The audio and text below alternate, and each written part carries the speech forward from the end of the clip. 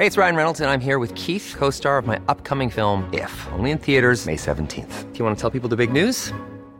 All right, I'll do it. Sign up now and you'll get unlimited for $15 a month and 6 months of Paramount Plus Essential Plan on us. MintMobile.com/switch. Upfront payment of $45 equivalent to $15 per month. Unlimited over 40 gigabytes per month. Face lower speeds. Videos at 480p. Active Mint customers by 531.24 get 6 months of Paramount Plus Essential Plan. Auto renews after 6 months. Offer ends May 31st, 2024. Separate Paramount Plus registration required. Terms and conditions apply if rated PG. Many of us have those stubborn pounds that seem impossible to lose, no matter how good we eat or how hard we work out. My solution is PlushCare. PlushCare is a leading telehealth provider with doctors who are there for you day and night to partner with you in your weight loss journey. They can prescribe FDA-approved weight loss medications like Wegovy and Zepbound for those who qualify. Plus, they accept most insurance plans. To get started, visit plushcare.com/weightloss. That's plushcare.com/weightloss. LMFM Podcasts. With CNC Carpets, we bring the showroom to you. Or you can book a personal consultation at our fabulous new showroom in Moortown, Dromiskin. Call 087 660 40 237 or visit our website at cnccarpets.com to book an appointment. CNC Carpets, for all your carpet and wood flooring needs. The Michael Reid Show podcast. Tune in weekdays from 9 on LMFM. To contact us, email now, michael@lmfm.ie. Monday morning, the 10th of October. Good morning, with much debate and discussion from now till 11 a.m. This is Michael Reid on LMFM. We're going to start the week this week by speaking with the Minister for Justice, Helen McEntee, who's on the line. Good morning, Minister. Thank you indeed for joining us on the programme. We're going to talk about the Northern Ireland Protocol and indeed the British-Irish Intergovernmental Conference you attended on Friday, and how it said there's a thawing in the relations between the British government and the Irish government, indeed all of the European countries for that matter. But we're starting a week like no other, a day certainly like no other in Donegal, and a nation mourns the 10 people who have lost their lives, prays for the injured. And indeed, all of the people of Creeslough are in our minds this morning. I'm sure you'd like to pass your condolences on to people in Donegal this morning. Absolutely, Michael. I mean, what happened, and, you know, it's utterly devastating, really. I think that's the only word that you can use for the families who are impacted and whose lives are just going to be utterly transformed forever. But I think the entire community, and as you said, so many people came together. I mean, I cannot commend enough the different services, everybody from the Gardaí, the fire services, the ambulance services, all of the hospitals, the local GPs, even, you know, we heard of a local coffee shop that just stayed open 24/7 to be able to support everyone in doing what they're doing. But I think, as with anything, as we start to see the pictures of those who died, we start to hear about their lives, you know, it becomes all that more real and more difficult for people. And we've all probably thought of our own local shops and, you know, imagining if this were to happen to us. So it's very difficult, and they're going to need a lot of support, I think, for a long time. So I think we all have to be there in whatever way that we can to be able to support people. And, you know, we heard obviously one of the victims was married to a man from Laos. You know, there's connections everywhere, and there's always a connection on the island of Ireland if you dig not too far, to be honest. So we obviously know that people are going to need support and help, but we need to be able to give it to them. And that deed will continue for some time. The scale of the tragedy really has reverberated around the world, with a message of sympathy coming from Pope Francis, and in some ways that puts it into context, but it's actually impossible to put into context. I don't think anybody really can find the words to explain the level of tragedy. No, and I think it's just because of how random and how much of something that wasn't expected. You know, people just going about their business, going into their local shop, going to work, and for something like this to happen, I don't think it's anything that anybody could have comprehended, and that's often what makes it more difficult to understand when something like this happens with no warning or no reason, it can be all the more challenging. But I suppose that's why people will need the support and the help over the coming days, just to come to terms with this and to make sure that there are people around them and that those families are supported in the best way possible, but also the services and those who were on the scene. And, you know, that's a very difficult situation for them. Many of those would know the people that they were trying to reach and trying to help. So, you know, we need to make sure that support continues for our frontline workers as well. But as you say, it's very hard to say much more, because it's just a devastating event for so many people and the whole community, and as you said, the whole country, I think, is mourning with them. It's going to be an exceptionally hard week. I'm sure it'll be an exceptionally hard time ahead in terms of months and possibly years for many of the people involved. But this week it'll be a time for grieving and mourning. The first of the funerals to take place tomorrow. And there's 10 funerals that will have to be held in a community that is already heartbroken. But obviously people are going to want answers, want to know what did happen or how did this happen. Are you communicating with the Gardaí about this as the Minister for Justice? Have you had any indication as to where that investigation is going? I'm reading that explosive experts have been brought in from overseas. Well, look, yes, I have been obviously in contact with the Gardaí locally, but obviously the Commissioner as well. And because it's ongoing, I really don't want to maybe get into what it may or may not be or where it came from. But I mean, the initial reports and anything that has happened since Friday would indicate that this was just an accident. Unfortunately, that this was an accident that happened within the grounds of, you know, what was a busy complex, from a shop to apartments to hairdressers, the post office. But obviously, you know, there will have to be thorough examinations and there will have to be an overall investigation, and that's happening and that will be underway. But I wouldn't like to say anything more just while that is obviously happening, but it really is all pointing to just such a tragic accident. Okay, let's talk about the Northern Ireland Protocol. There is some chink of light at this stage. You met on Friday with Chris Heaton-Harris, the Northern Ireland Secretary, and indeed with Steve Baker, together with Simon Coveney, the Minister for Foreign Affairs. There seemed to be some reason for getting back together into talks and maybe finding a solution to what has been such a stalemate for so long. Yes, and maybe if I could just explain to people, I suppose, why we were meeting or why this particular structure meets, because you have a lot of different structures that came through the Good Friday Agreement, but this one in particular, the British-Irish Intergovernmental Conference, was, I suppose it was set up to make sure that if the institutions weren't meeting or the executive wasn't up and running in the north, that there was still some form of formal communication and official engagement between the Northern Ireland Secretary of State and the Irish government. So it's chaired by the Minister for Foreign Affairs, but given the importance of ensuring continued security on our island, that's why I was there in my capacity as Minister for Justice. While security was obviously an element of our discussion, the key focus was on the Northern Ireland Assembly, but also how we can get through this current impasse, as you've said, in relation to the Northern Ireland Protocol. So we had quite a number of items on the agenda, that general cooperation and how we can make sure with the new UK government led by Liz Truss as Prime Minister that our relationships that really have evolved and been very positive over the years, that they continue, but that we can work with all parties in the north to try and get the executive up and running. People may or may not be aware, once the election is held in Northern Ireland, there is a set period of time by which, if the executive is not put in place, then the Secretary of State has to call an election. So the new Secretary of State, Chris Heaton-Harris, is obliged by the 28th of this month to call an election if the executive is not up and running. So obviously, you know, every effort has been made to not allow that happen. And I don't think there's any party in the north, in the Irish government or even in the UK and across Europe that wants to see another election.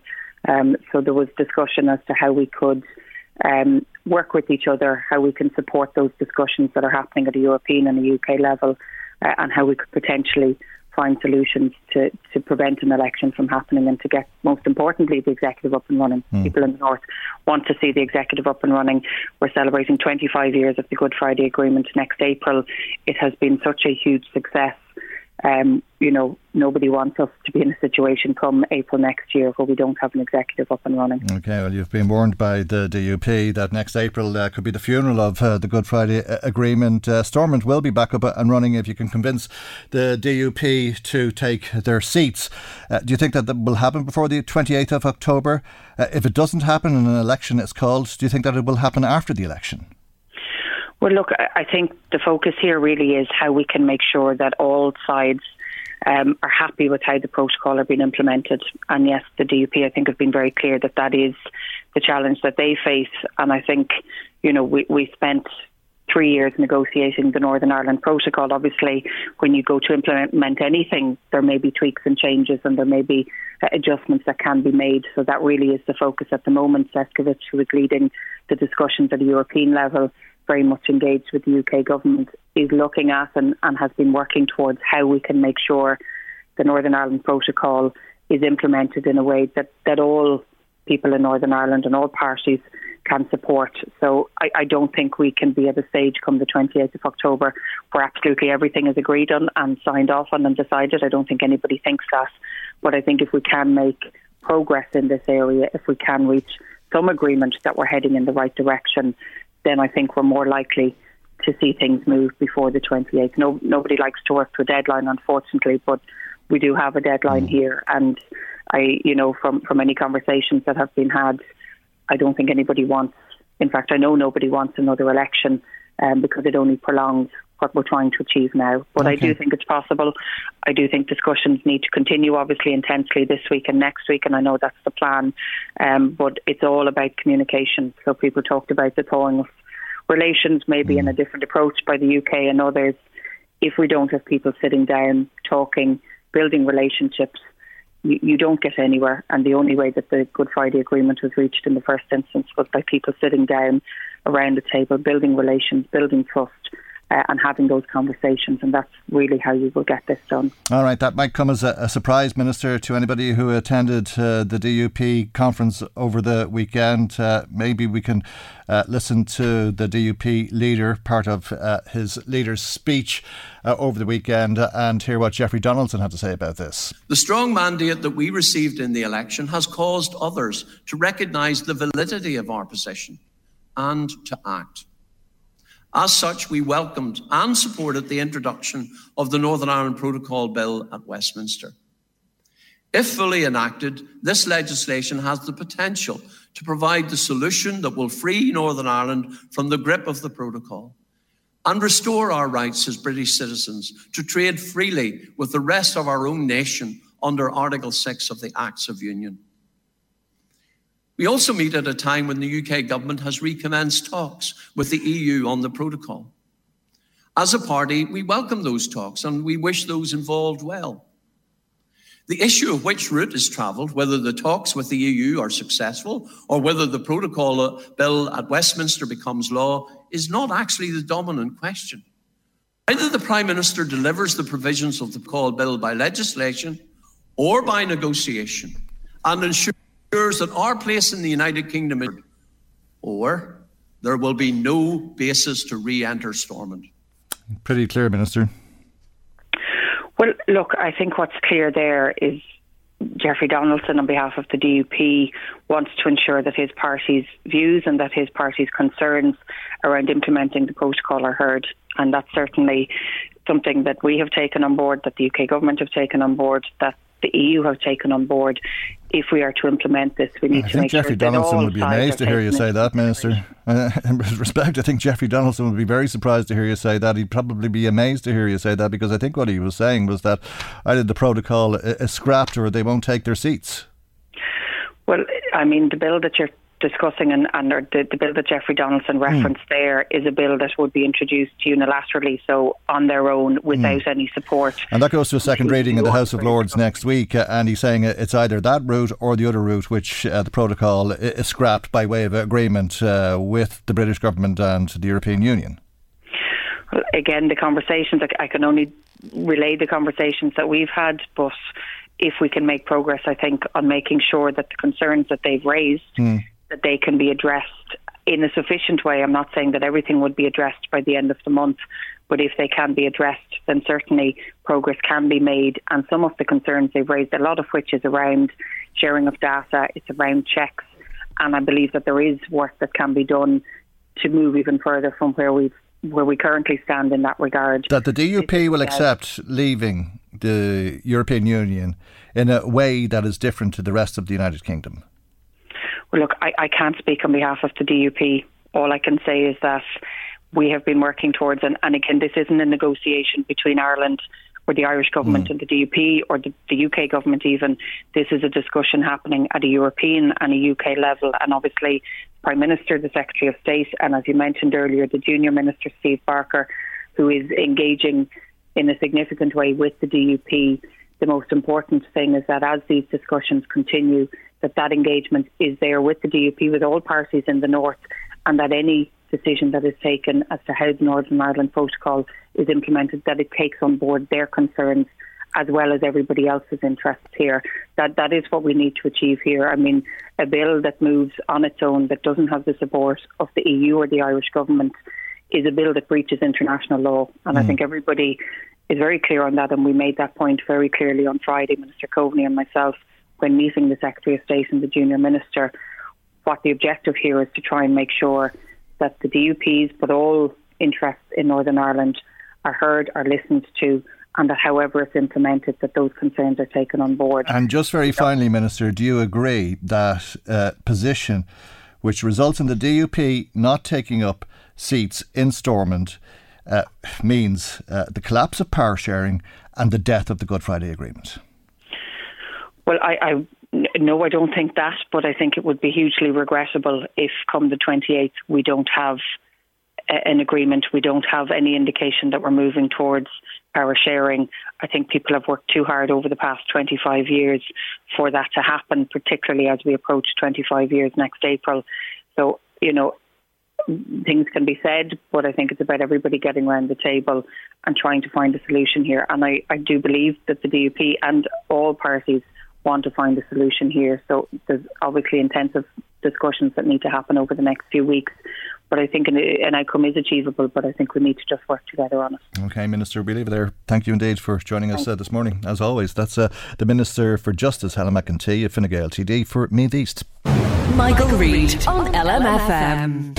Now, there's been some surprise with the American president issuing a blanket pardon for Americans who were federally convicted of possessing small amounts of marijuana. In America, as you've been hearing, marijuana is considered to be a Schedule 1 controlled substance on the same lines as heroin or LSD.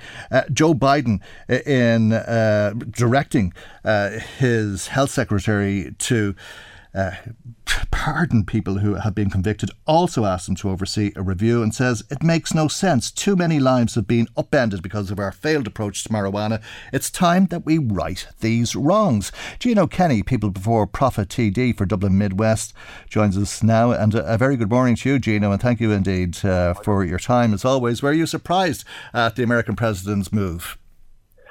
Not really. I mean, in the election presidency kind of election a number of years ago, Joe Biden said that, one of his policies was to look at the area of decriminalisation. So obviously it came kind of out of the blue in some ways. So it's very, very welcome that, that the the Biden administration is looking at policy change in relation to the federal declassification of cannabis, because at the moment I think there's about 15 states in the United States that have cannabis where it's legal, and then the states that it's illegal. So, but federally it's illegal. So in this situation, it would only affect a number of about 7,000 people that have been basically prosecuted and have criminal offences in recent times in relation to small possession, simple possession of cannabis. So it's very welcome that there's a policy change in relation to this, and I think what most people will be observing is that, federally, that United States decriminalise cannabis, which would then be a game changer, in my view, in the United States, and hopefully that the international trend follows that, Michael. And we have a situation where people are just not criminalised for simple possession. This is what about possession. Small amounts of cannabis being kind of having a criminal record. Some cases having gone to jail for that. So it's very welcome, and hopefully this continues on the road of regulation. I would support the issue of regulation rather than prohibition. Prohibition doesn't work. Yeah. So hopefully we're going that road. It takes a considerable amount of time, but I think it's on the right road. Right. Well, decriminalisation would mean that you're not convicted for possession, as you say. But once you get to that position, you'd have to ask yourself, well, why don't we legalise it? This is big business. There's big money. I think they're saying it's worth $33 billion in America. Yeah, it's a colossal amount of money. I mean, in Colorado alone, which has the same kind of population as Ireland, they've generated billions, hundreds of millions of tax revenue. So instead of leaving to the black market, I mean, the state has kind of intervened. They regulate it and tax it. To me, that's the best way of actually dealing with this issue. And it's worth a lot of money. People will use cannabis whether it's legal or not. So, in this situation, some states in the United States, which are more advanced than others, for example, California, I think, legalized cannabis 25 years ago. So they have a regulated system where it generates money. It doesn't mean that the black market is completely kind of eradicated. The black market will always try to, intervene in a regulated system, but largely, black market has receded. And I think I'd like to see that in this country in the next couple of weeks, Michael. Give you a bit of an exclusive that People Proper will be bringing forward a bill in relation to decriminalisation of cannabis for personal use. Okay. And the thinking on it may be influenced by what's happening in America because there really has been a significant change. As you say, it's available in a lot of states legally for whatever purpose you want. 68% of Americans, according to a Gallup poll, favour legalising the drug, not just decriminalising it. It's available in 37 states, apparently, as medical cannabis for medicinal reasons, and 19 states for recreational use. They say that's over 40% of the American population who can access cannabis legally. Yeah, I think that's a good thing. And you have to give this context because obviously this is where the war on drugs was coined in relation to the 1960s. And most anti-drug laws are based around deep racial prejudice against minority communities. And even Biden has said that, people of colour have disproportionately been affected by, criminalising people for using cannabis. So, you have to give the context is that does making something illegal make it safer? I would say it makes it unsafe.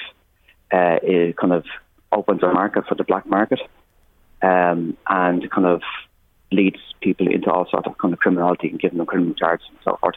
So a system of regulation, a system of, a better system that people are not criminalised for cannabis, because it doesn't make sense. Like, even if you're ardent, somebody that's anti-drugs, criminalising people for using any drug, doesn't make sense. It just doesn't add up. So we need a different system, and that system is decriminalisation. It doesn't go far enough, in some ways, but you need regulation as well. And once you have that system, it's a better system. Okay, well, if it's worth big money and could result in big money for the exchequer, well, then the drug gangs are going to have to find a way of making money in some other form. Is it possible that instead of the drug gangs selling cannabis, that would turn to heroin and some of these harder drugs? Well, they already do, Michael. I mean, obviously the heroin, cocaine is very kind of prevalent if in certain parts of Ireland. So criminal gangs will supply and demand. And largely the cannabis market in Ireland is controlled by the black market, largely. So once you have that, if you have a regulated system, evidence shows that largely the black market for the demand that cannabis recedes. There still would be a certain kind of black market for it, but largely it would be much smaller than it was prior to regulation. So if you have that system, it's a better system because then you have control. Because the irony at the end of the day is that all these drugs are controlled drugs. Heroin, cocaine, cannabis, all them drugs are controlled. But they're controlled by the government, meaning that nobody else can possess them, consume them and so forth, unless you're given permission. Or largely, the people that do control all these drugs is criminal gangs. Okay. So that's the kind of, I suppose, the paradigm that you face in all societies, and the violence and the intimidation that comes with all that, and the kind of, I suppose, the personal tragedies that are involved in relation to drugs. I mean, it's not perfect by any means, but I think a regulated system, a system where you don't decriminalise or you don't criminalise people, is a better system. Well, people have been criminalised, not just in America, but here, President Biden talking about lives being upended as a result of those convictions. And I suppose you probably have a bizarre situation now where people who have a conviction for possession of cannabis can't travel to places like Colorado where it's legal. I know. Yeah, I know. It's a ridiculous situation where somebody a number of years ago, had a joint. They were charged for that small amount of cannabis, and they got a criminal conviction. And then that kind of is on your record, and they can't go to the United States. They, can't go into a lot of places, and then even for employment opportunities, that can deeply affect somebody in later years. If your bill was to be adopted, and I don't really think for a second that it will be, if your bill was to be adopted, and I don't expect that it will be, but if it was to be adopted, would it be followed, or should it be followed by a pardon? Oh yeah, I mean, anybody that has a criminal record in relation to small amounts of cannabis should be expunged immediately. So that's, obviously that's not an air bill. This is to do with kind of simple possession, where somebody, not be in fear of being criminalised or being brought to court. Okay. At the moment, Michael, the vast majority of people say, you're not going to be locked up for a small amount of cannabis in Ireland, right? But you could get a criminal conviction. So it's quite arbitrary. And obviously the new kind of cautionary system that the police introduced a number of years ago is welcome, but it's very arbitrary. You can go to some courts, district courts around the country, where people are being brought up to court for a small amount of cannabis, like less than €10. It's a complete waste of resources for everybody. So that has to change, and we have to look at doing something very, very different in this country in relation to our drug laws. I don't think they work, and they need to do something different. And I think something different is looking at kind of decriminalisation, and then the wider debate, which is quite nuanced, around regulation. Okay. I think that's the better system that we have now. All right. Well, we're talking about America this morning. In the next few weeks, as you say, we'll be talking about the laws in this country in relation to cannabis by way of the introduction of your bill when it's debated in the House. Gino Kenny, we leave it there for the moment. And thank you indeed for joining us on the programme. That's Gino Kenny, People Before Profit TD for Dublin Midwest. Michael Reid on LMFM. With record numbers of people homeless in this country, the government is considering a ban on evictions, but landlords aren't happy. Let's hear from Mary Conway, chairperson of the IPOA, that's the Irish Property Owners Association. Good morning to you, Mary, and thank you indeed for joining us on the programme this morning. Why is it that you would want to evict people if they're paying their rent and they haven't damaged your property? Good morning, Michael. How are you? Well, I think there's two sides to this, and there's two different approaches to this. One of the approaches is that tenants will be put out if they stop paying their rents, and that is what they're suggesting at the moment. The other, I suppose, side of it is that landlords are leaving the sector in increasing numbers, and that tenants have been given notice to quit. Now, can I just point out that, tenants are quite well protected in this, in that they have a long lead-up time to from the time they're served their notice. Long-term tenants would get 6 months or so, yeah. Well, yeah, they're up to 7 years, they get 180 days. So, for example, if I was to issue a notice today, to somebody, they would be gone by the 8th of April. So we're talking quite a period of time. But the difficulty is there are no houses out there for anybody to rent. And why are there no houses out there? Because landlords are leaving the market. And why are they leaving? It's over-regulation and over-taxation. So imposing an eviction ban isn't going to help anybody, least of all the tenants. But why would you want to evict somebody if they're paying their rent? Well, maybe the landlord is in a position with the bank that he has to sell his property. He or she has to sell their property. Most landlords, and the landlords that I represent, have one or two properties, and they bought them because possibly they're self-employed, they don't have a pension, and this is their only way of getting a pension. And more of them now are saying, look, this really isn't worth it anymore. Everything I do, I'm being scrutinised. I'm afraid of making a mistake. It's easier just to leave. And you believe if this ban was put in place, you'd be prevented from selling your property, or at least that if you were to sell it, it would have to be with the tenant in situ? Yes. And the difficulty is there are no investors in the market at the moment. So if I'm selling a property, there isn't another investor to buy it right now. And if I have been a landlord who've looked after my tenants, as many of them do, and kept them on the same rent for years, and the rent is well below market value, the incentive isn't there. At the end of the day, landlords are in this to make sure they remain solvent.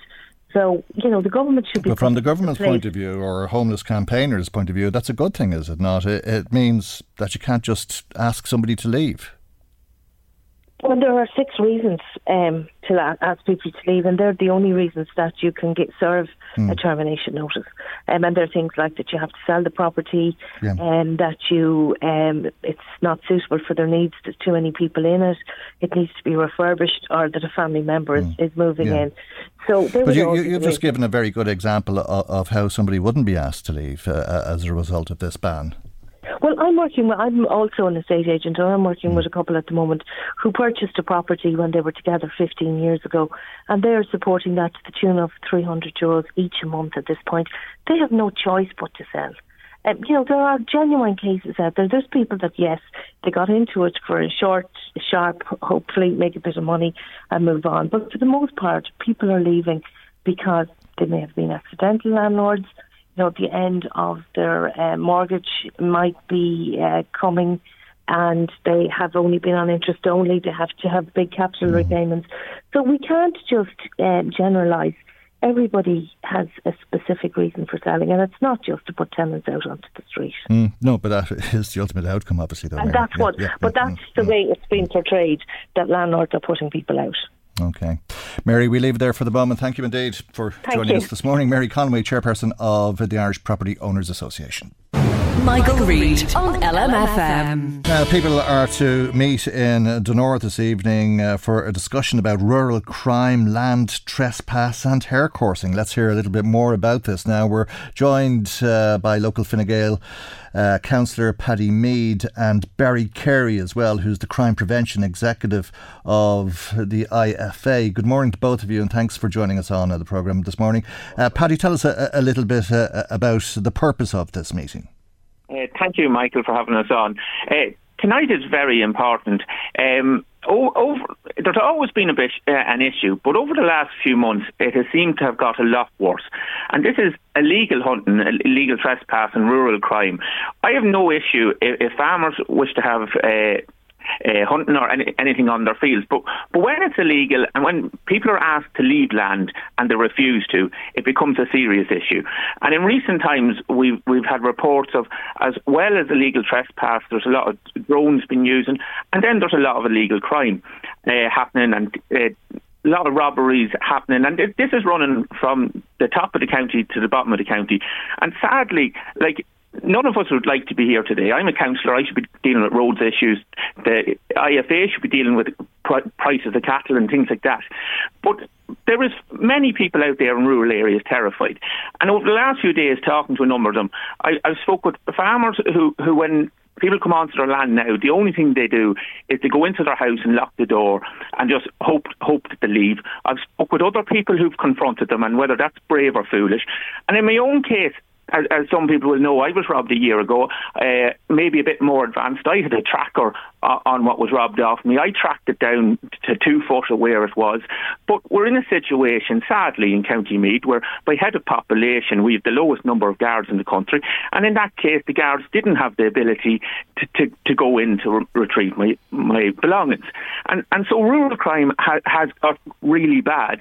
And there's a number of people very concerned about it. And thankfully tonight, in Denore, the Rossnaree chairman of the community alert, Andrew Dillon, has put this meeting together. We're delighted that the IFA is taking this so seriously and are bringing down the National Crime Prevention Chairman all the way from Donegal, that's Barry Carey, that's on this show with us.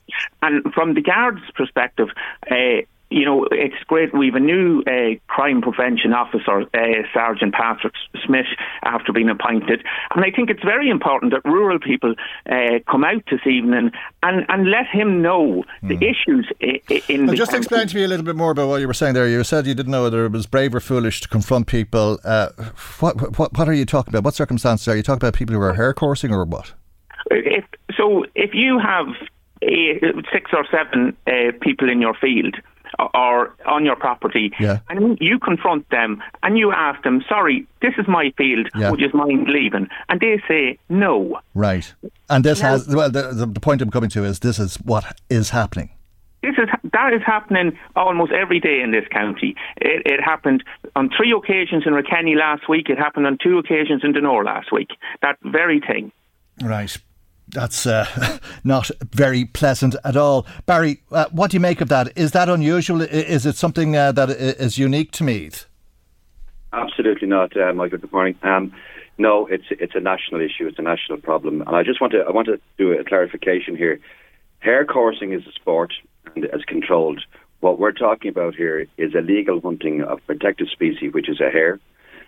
And it's done by groups and gangs who come on to legitimate landowners and farms, and they hunt wildly with dogs, and the practice is called lurching, okay, and it's widespread and it's all over the country, and when people are confronted, landowners and farmers confront these people, there are many issues in relation to criminal damage to fencing, the worrying of this is sheep ewes that are in Lammet this time of year, and in calf, heifers, etc., and they're being scattered and frightened by this course of practice. And when people are asked leave the lands, it gets confrontational, and threats and intimidation occur, and that's where the problem arises, right? People going on, and there's a whole farm to fork issue in relation to food security and so on. But again, it's not confined to Meath or Louth. In fact, it's a national problem. Over the last number of months, in fact, there was a very serious case, the 30th of September in Tipperary, in which it necessitated 600 people at a meeting last Thursday night to discuss the issue. And exactly the same issues occurred. And I was in Galway last Thursday. I'm in Limerick next week over the same issues, meeting with members of Garda Síochána and IFA members and community dwellers in relation to action plans and calls for specific action to be taken in these areas. Okay. Am I right in thinking that they're filming the events, that they use drones to do that? Well, I'm not overly concerned about the drones. In fact, this comes up a lot. I haven't seen far too much drone activity. Right? There has been a little bit, but not as widespread as has been mentioned in places. And I have to point out about drone operations. The Defence Forces use drones for specific operations. Yeah. There are certain energy companies do power line checks with drones. There are the civil defence use drones in rescue operations. Mountain rescue teams use drones. Yeah. So therefore, not all drones are flying over are of a criminal nature or nature that would be anti-farming. And that. And, I was thinking of it in a totally different way. I was wondering if they were recording. One size fits all seems like a good idea for clothes until you try them on. Same goes for healthcare. That's why United Healthcare offers flexible, budget-friendly coverage for medical, vision, dental, and more. Learn more at uh1.com. Hey, it's Ryan Reynolds, and I'm here with Keith, co-star of my upcoming film, If, only in theaters May 17th. Do you want to tell people the big news? All right, I'll do it. Sign up now and you'll get unlimited for $15 a month and 6 months of Paramount Plus Essential Plan on us. MintMobile.com/switch. Upfront payment of $45 equivalent to $15 per month. Unlimited over 40 gigabytes per month. Face lower speeds. Videos at 480p. Active Mint customers by 531.24 get 6 months of Paramount Plus Essential Plan. Auto renews after 6 months. Offer ends May 31st, 2024. Separate Paramount Plus registration required. Terms and conditions apply if rated PG. It's that time of the year. Your vacation is coming up. You can already hear the beach waves, feel the warm breeze, relax, and think about work. You really, really want it all to work out while you're away. Monday.com gives you and the team that peace of mind. When all work is on one platform and everyone's in sync, things just flow. Wherever you are, tap the banner to go to Monday.com.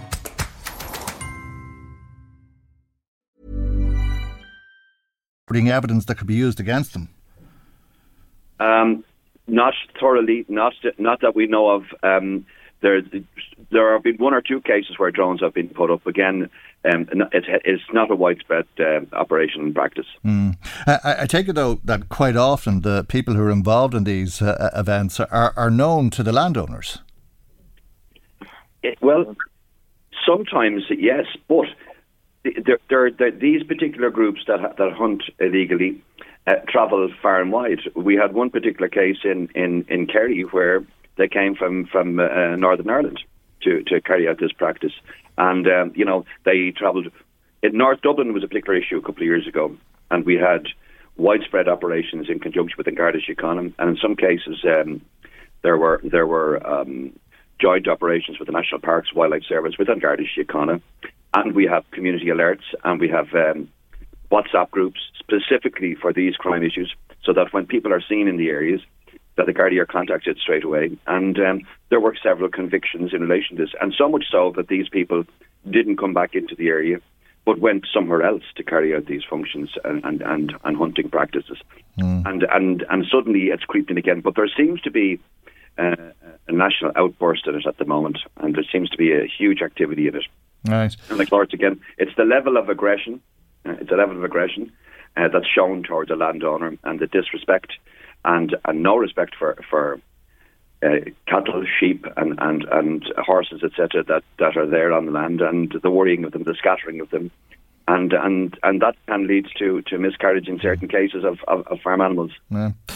I'm sure. I thought Paddy framed his question very well, asking if it was brave or foolish to confront these people. Is it foolish? Is it going to result in that type of behaviour, or that they might come back and burn the house down?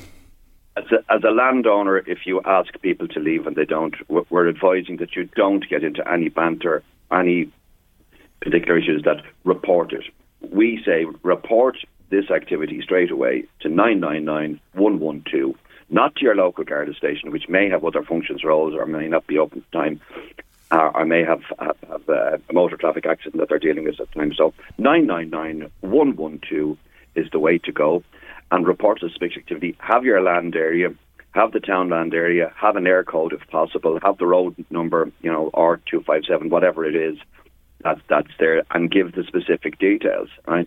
And we're saying to farmers, don't engage with any banter, or don't engage with any confrontation, verbal confrontation, because that leads to other things in and has done in other places. Okay, Paddy, you cited a number of incidents in the last couple of weeks. Were those involved from the locality, or were they outsiders as such? So a mixture there of a few from the county and a few from outside. The great thing about County Meath, of course, is we have 4 motorways running through. You can get in and out of this county fairly quickly. On a number of the rural crime cases, it's suspected that the perpetrators were from known crime families or associations. And like in my own case where I was robbed, it can be very infuriating when I know the person that robbed me. I know where my stolen product went. And it goes to the thing about confrontation is very foolish. But County Meath as a whole, we don't have. You can't blame the guards. There's just not enough of them. But action is needed, and thankfully this evening at 8:00 in Dunor we're having this good meeting, and we have the new crime prevention officer, Sergeant Patrick Smith, coming to it. And that's why I think it's so important that rural people do come out and air their views. And while we've done a lot of talk about farmers there, it's also people living in rural areas, because we've at similar times to these occurrences and land trespasses happening, we've had a number of burglaries, and we had a public house or a bar, as many might call it, robbed in the area. And so a lot of people appear to think that there's a link between the land trespass and the house robberies. Whether there is or not, I can't confirm, but it does appear that there is. And so there's a lot of rural people, not just from the farming community, very concerned about this, and we urge them all because we don't want people to take things into their own hands. So we're asking people to come to the meeting this evening and to talk to the guards, and there will be a number of them there, and I think it's very important that they do hear what's going on, because sadly, in one of them cases I mentioned earlier, the farmer has given up ringing the guards. He felt that it was taking so long for them to come out. On 2 occasions they arrived the day after. That he's given up ringing the guards, and that's not what we want to hear. Right. Every rural crime should be reported. Ring 999 or 112. Barry, somebody in touch saying it's not just hare coursing, that they're killing badgers as well. Yeah, there's badger baiting goes on, but in the main, badger baiting, of course, is a huge issue. But in the cases that we see, and many of the cases, it's where 6 or 8 guys arrive in a couple of vehicles. They're pulling dog trailers. They block a gate. They get over the gate. They go in and they cross lands. And when confronted, but they wouldn't be seen. They wouldn't have the shovels or the large gouge poles to go badger baiting. That's not what we see. We see them out hunting on the lands, specifically looking for hares, and they're out across lands, and it doesn't matter if they'll cross your land into my land and carry on. Why are they doing it? Is there money involved? Is it sport? Is it gambling? At times, yes, there is gambling going on behind this. Yeah. But as Paddy just alluded to there, where you have these activities, suddenly you'll find that there are, in certain places, opportunistic thefts have occurred, where quad bikes and other items of huge interest are taken. And in certain cases, it's felt that these are scouting exercises at times for a future theft. Oh. And they're spotting particular items that have. Okay, well, there's a lot of reason to be concerned. People can meet with you both this evening in St Mary's GAA Club. It's starting at 8 o'clock. Thank you indeed for joining us on the programme this morning. That's Barry Carey, who's part of the Crime Prevention Executive of the IFA, and also with us their Fine Gael councillor in Meath, Paddy Mead. Michael Reid on LMFM. Now, the Ain 2 party held its Ordesh in Gormanston over the weekend. Its founder and leader is Peadar Tóibín, who joins us now. And a very good morning to you, and thank you indeed for joining us on the programme this morning. You've grown this party out of nothing to a party now that says you've 1,300 members at this stage and growing, and an all-island party at that. What's the mood within Ain 2? Well, first, if I can, I'd like to just express my sympathies and condolences with the people of Creasla.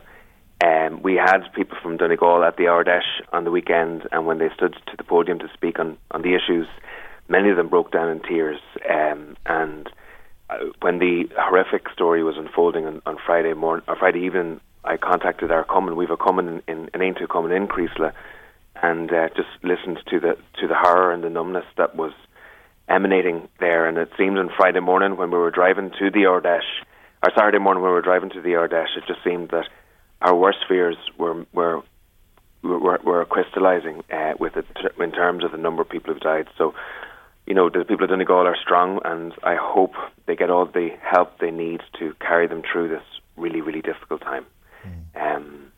So just in relation to the Ordesh, it was a great success. As you said there to start, this party grew from nothing 3.5 years ago, and we had 400 delegates from across the 32 counties in attendance in Gormanstown this Saturday. We have just in the last elections, Ain 2 gathered 55,000 votes in those elections, a higher vote than People Before Profit, which is obviously a well-established political party.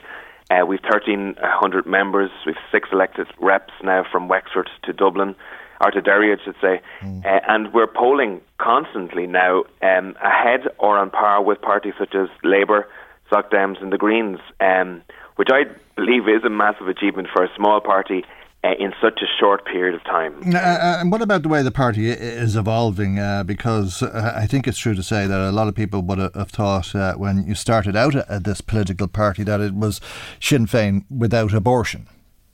Well, I'll tell you, the vast majority of members of Aontú have never been a member of any political party at all. So I would say easily 65% are brand new to it. So that's why this particular Ardesh was fascinating, because, you know, this was our first in-person Ardesh. We couldn't have one for the last 2 years because of COVID. But what we saw there was, you know, people who hadn't experiences of Ardeshna before, you know, really get stuck into the participatory aspect of political activism. And, you know, one of the messages that's very clear for me is that, you know, we shouldn't be leaving politics to the political establishment, to the parties that exist. You know, political activism is actually a responsibility of us all. You know, I often hear people saying, God, I'm sick of this and this is a disaster and, you know, the tax on fuel is shocking. And my response to people is, you know, you don't know how powerful you are. People don't understand the power that they have. I think the government likes that. It keeps, you know, the government and the political establishment like a docile, you know, a voter base or a voter base that, you know, maybe gets angry on social media but really doesn't do anything about it in real life. And what we're trying to do in Aontú is build a grassroots movement across the country of real people who, you know, stand up for what they believe in, who have a backbone. It's about conviction politics.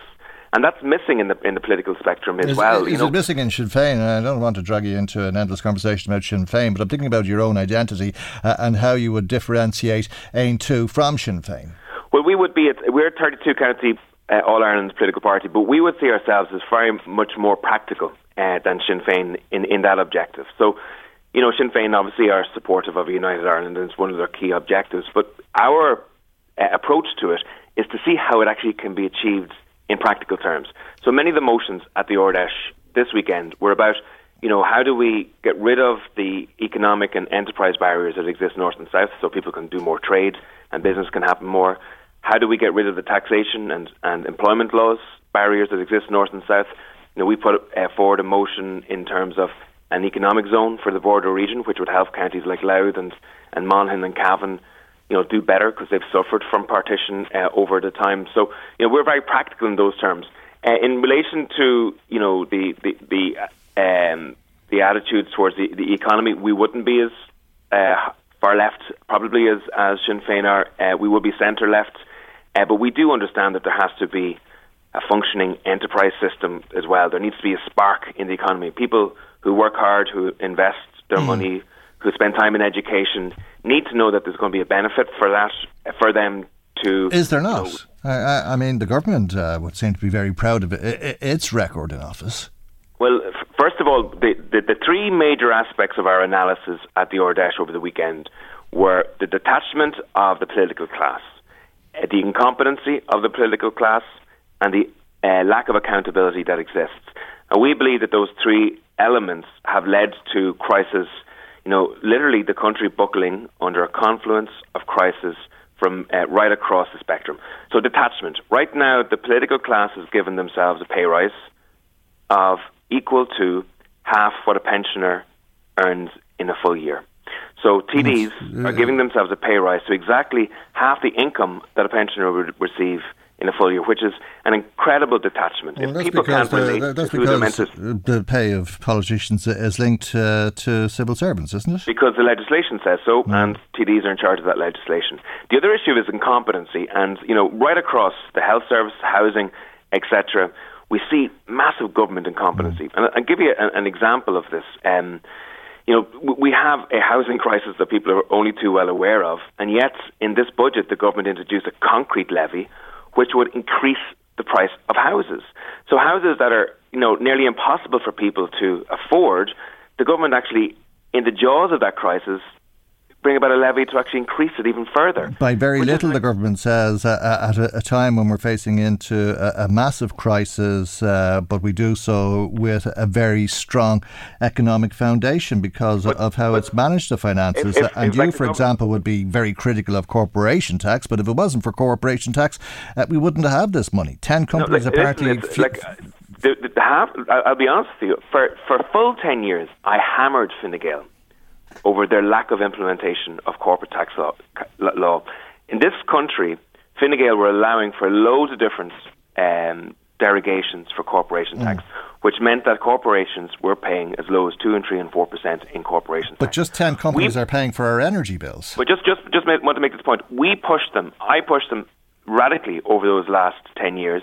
Now they're fulfilling what we asked for, and now the country is earning billions more in corporation tax. If anything proves the argument that we made in terms of having a proper standard rate of corporation tax and that it will be implemented properly, the receipts in corporation taxes now would prove that. And the other issue is accountability. The lack of accountability currently in terms of this government is incredible, and we know that more so than anybody else in Louth and Meath. Into the health service, that we have a Minister for Health who is being told what to do by senior, well-paid public servants who, doesn't have the authority over the HSE that he should, where the democratic authority over the public services is inverted. In a democracy, the people make the decisions and the people are the supreme power. They elect the politicians to implement their views, and the politicians direct the public service and what to do. And that's been inverted. It's been put upside down, and what we're seeing is public servants literally, buying and selling ministers in this country on a regular basis, and that's leading to crisis in the health service, and the minister won't even come on your show to actually be held to account for the decisions he is making. So detachment from real people's lives, incompetency in terms of the work that they're meant to do, and an accountability-free zone are three major ingredients that are leading to the political crisis across health, cost of living, and housing at the moment. And that's one of the reasons that we in A2 want to see a change in the political class. We want to see real people rise up, take those positions and start to implement laws for the betterment of everybody. Tell me about your aspirations to conclude, if you would, because for such a new political party, you've been polling very well, I think sometimes on 2%, which is a significant portion of the electorate for such a new party. What would you like to see that transfer into in terms of seats in the next election? Well, our major objectives, first of all, we're polling at 3% consistently in the Sunday Independent paper and in the last business poll as well. So, which is as you say, is very good. We have a local elections coming up in the north of Ireland next May. We would like to see ourselves take a dozen at least council seats in that election, and then we have the local elections following that in the south. So I would like to see at least 20 councillors being elected across the island between those two elections in the short term. And I believe that will give us the base in terms of really challenging for Dáil seats and MLA seats in those elections. And, already I can see the other political parties, they're watching us, they're seeing, the kind of growth that we're involved in. And I believe, even that is creating now an influence over the way decisions are being made. So it shows you that ordinary citizens, if they don't accept the political establishment, can get involved in a people-powered organisation and start to turn things around. And if anybody wants to know, the first step in helping is just to sign up and become a member, to take responsibility for this country equally as well as anybody else.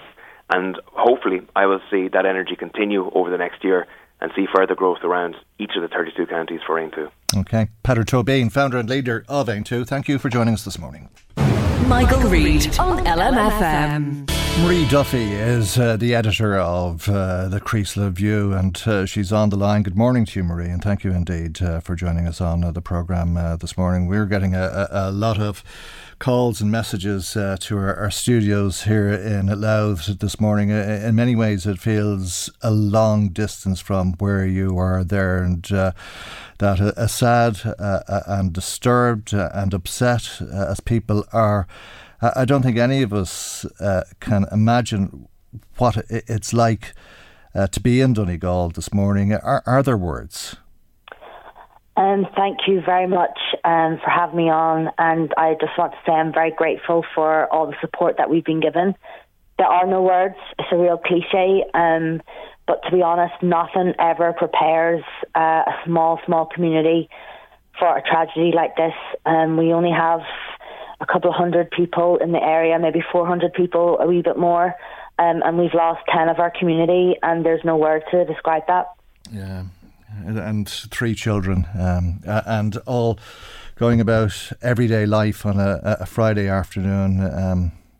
Yeah, I suppose we're a very, very small town, as many people in rural towns around the country understand. We literally had one shop, one petrol station, one post office. It was all in the one location, and that's where the explosion took place. Locals would have used the shop multiple times a day. It happened on a very busy Friday afternoon as people were using the post office, as children were coming from school, picking up some sweets as a Friday treat, as people were using the local ATM, stopping off for petrol, picking up last bits for dinner. Anybody who has family on a Friday afternoon knows that it's just about calling into the local shop and getting the last minute bits. And unfortunately, many of our community were caught up in that explosion. Yeah. As I say, it's reverberated across the country, across the world. I know the Pope sent a message to the local bishop there, but very, very difficult for any of us to understand what people are feeling. But we are seeing a small community, but a resilient community that is coming together to grieve together and to support each other. Yeah, we're a very, very small community. We're very used to banding together, working together.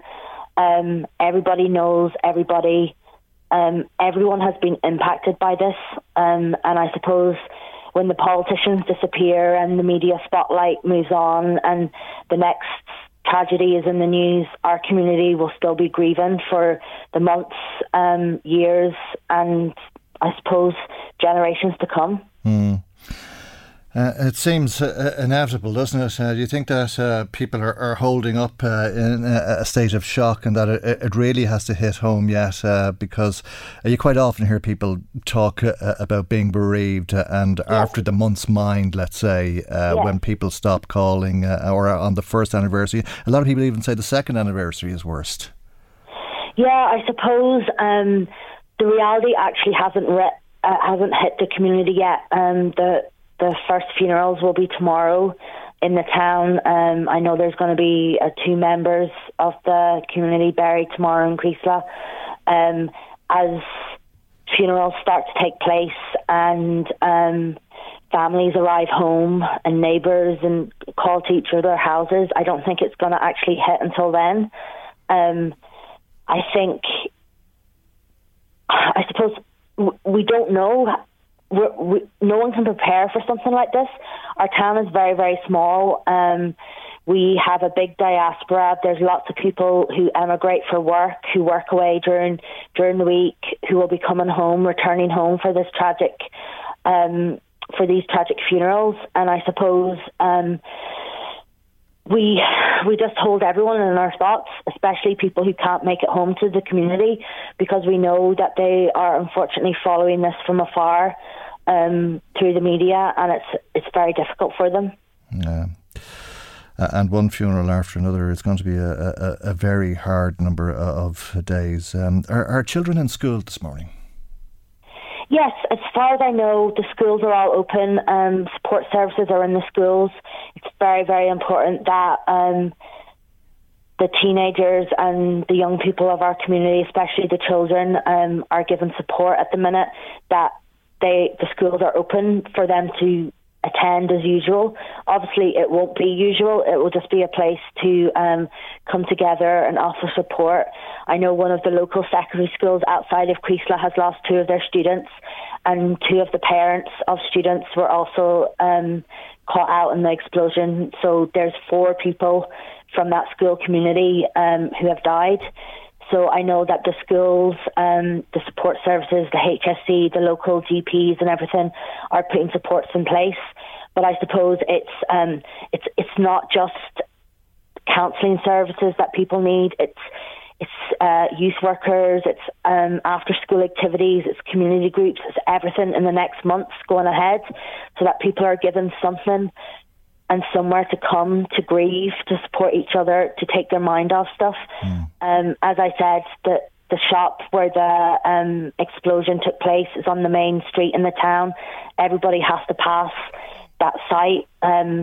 As far as I know, in the next few days, everything will be demolished.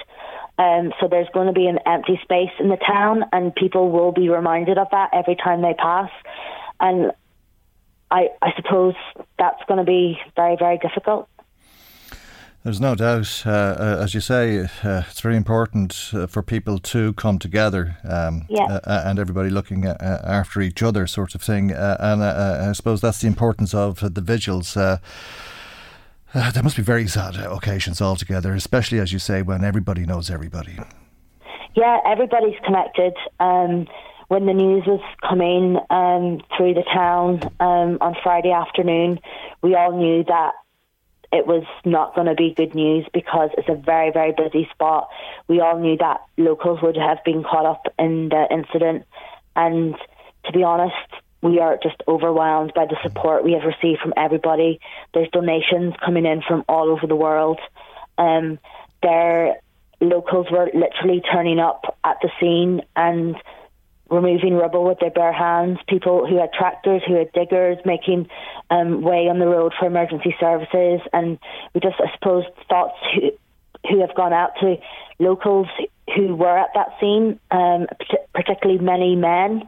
We all know that mental health is particularly difficult for a lot of men to talk about. And even emergency responders and everybody who witnessed horrific scenes.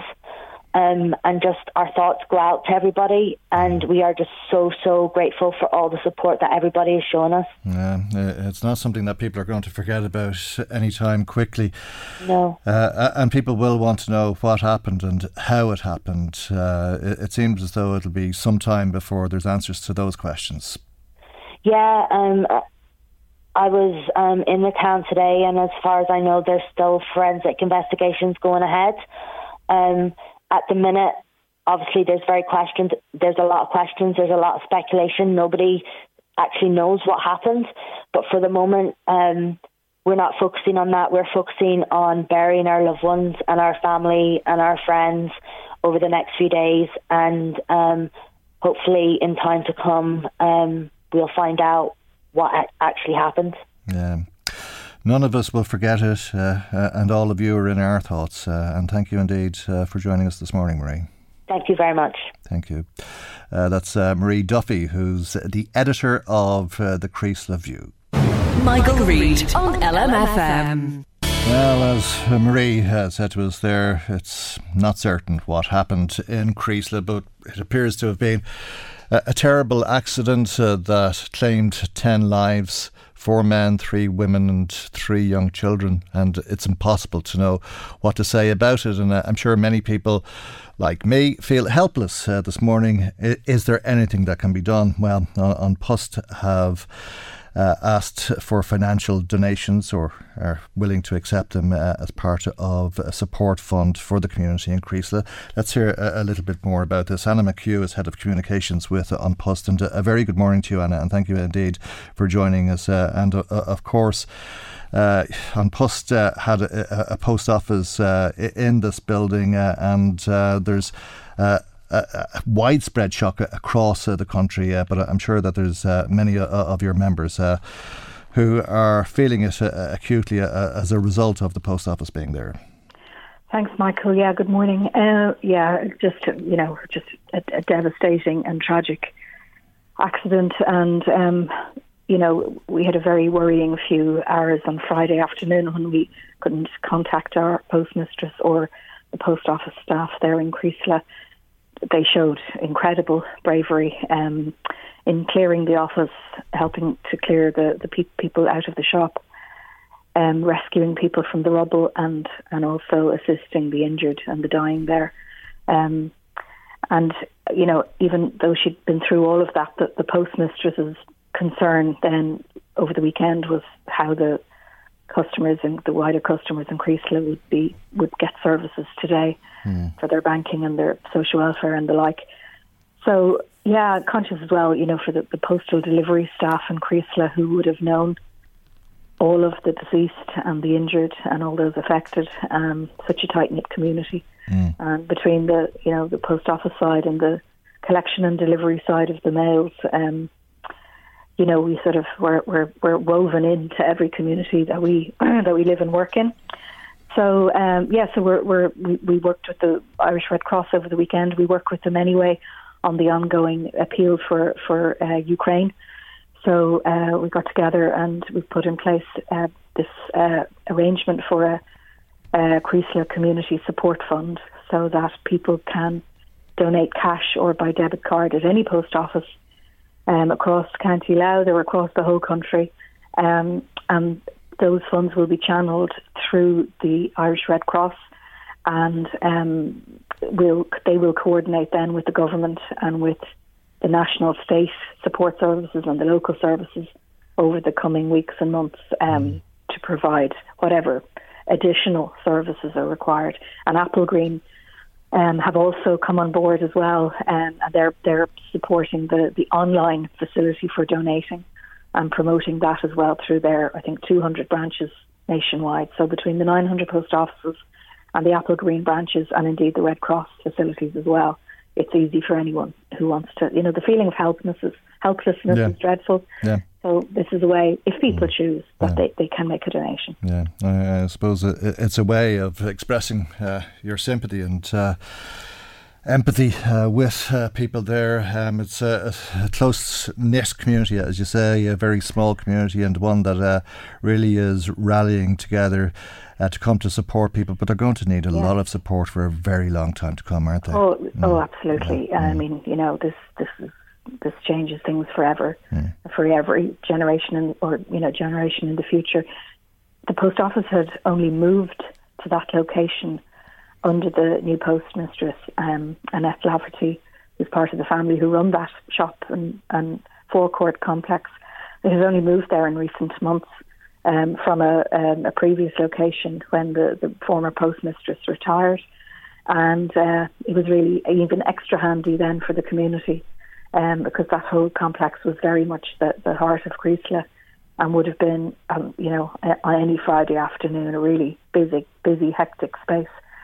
So we've moved services up the road to Kilmacrennan, which is on the road to Letterkenny, and for the moment anyway, and we're going to try and get services restored somewhere in Creasla just to make it more convenient for our customers there. Okay.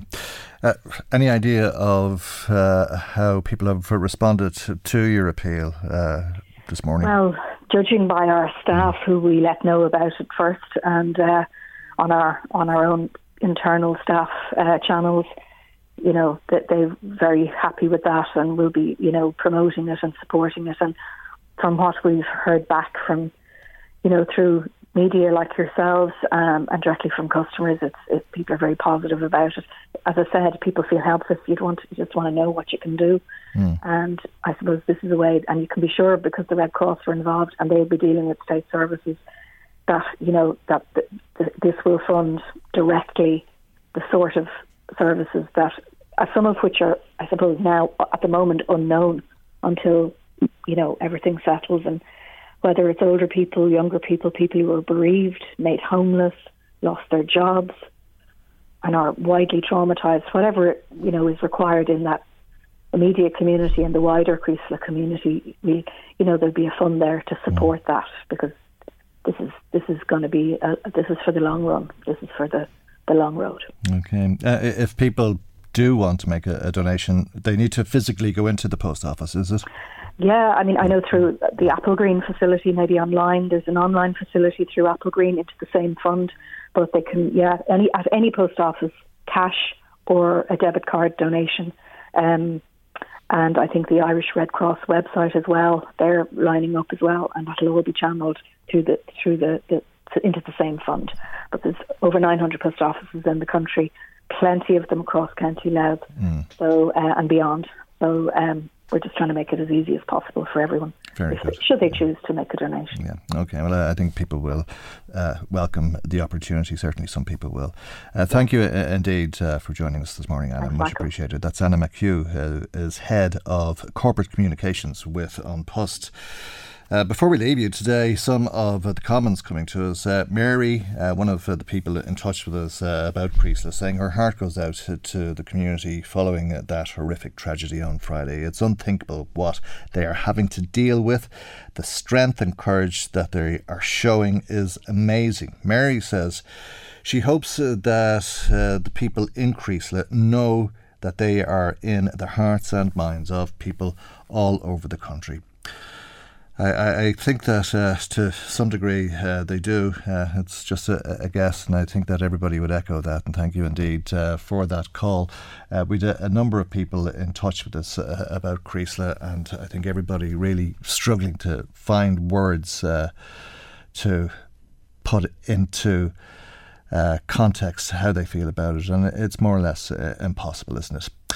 Somebody else in touch with us about this meeting that's taking place this evening about the problems in County Meath with hair coursing and so on, saying I'm not sure if I see the point in the meeting, especially when you have people trespassing on land, and if you go to report it, there's no guards to respond to you because of the limited resources. We only seem to be going around it in circles when it comes to cases like this, and we do know who the perpetrators are, but we don't seem to be able to say anything about it or do anything about it.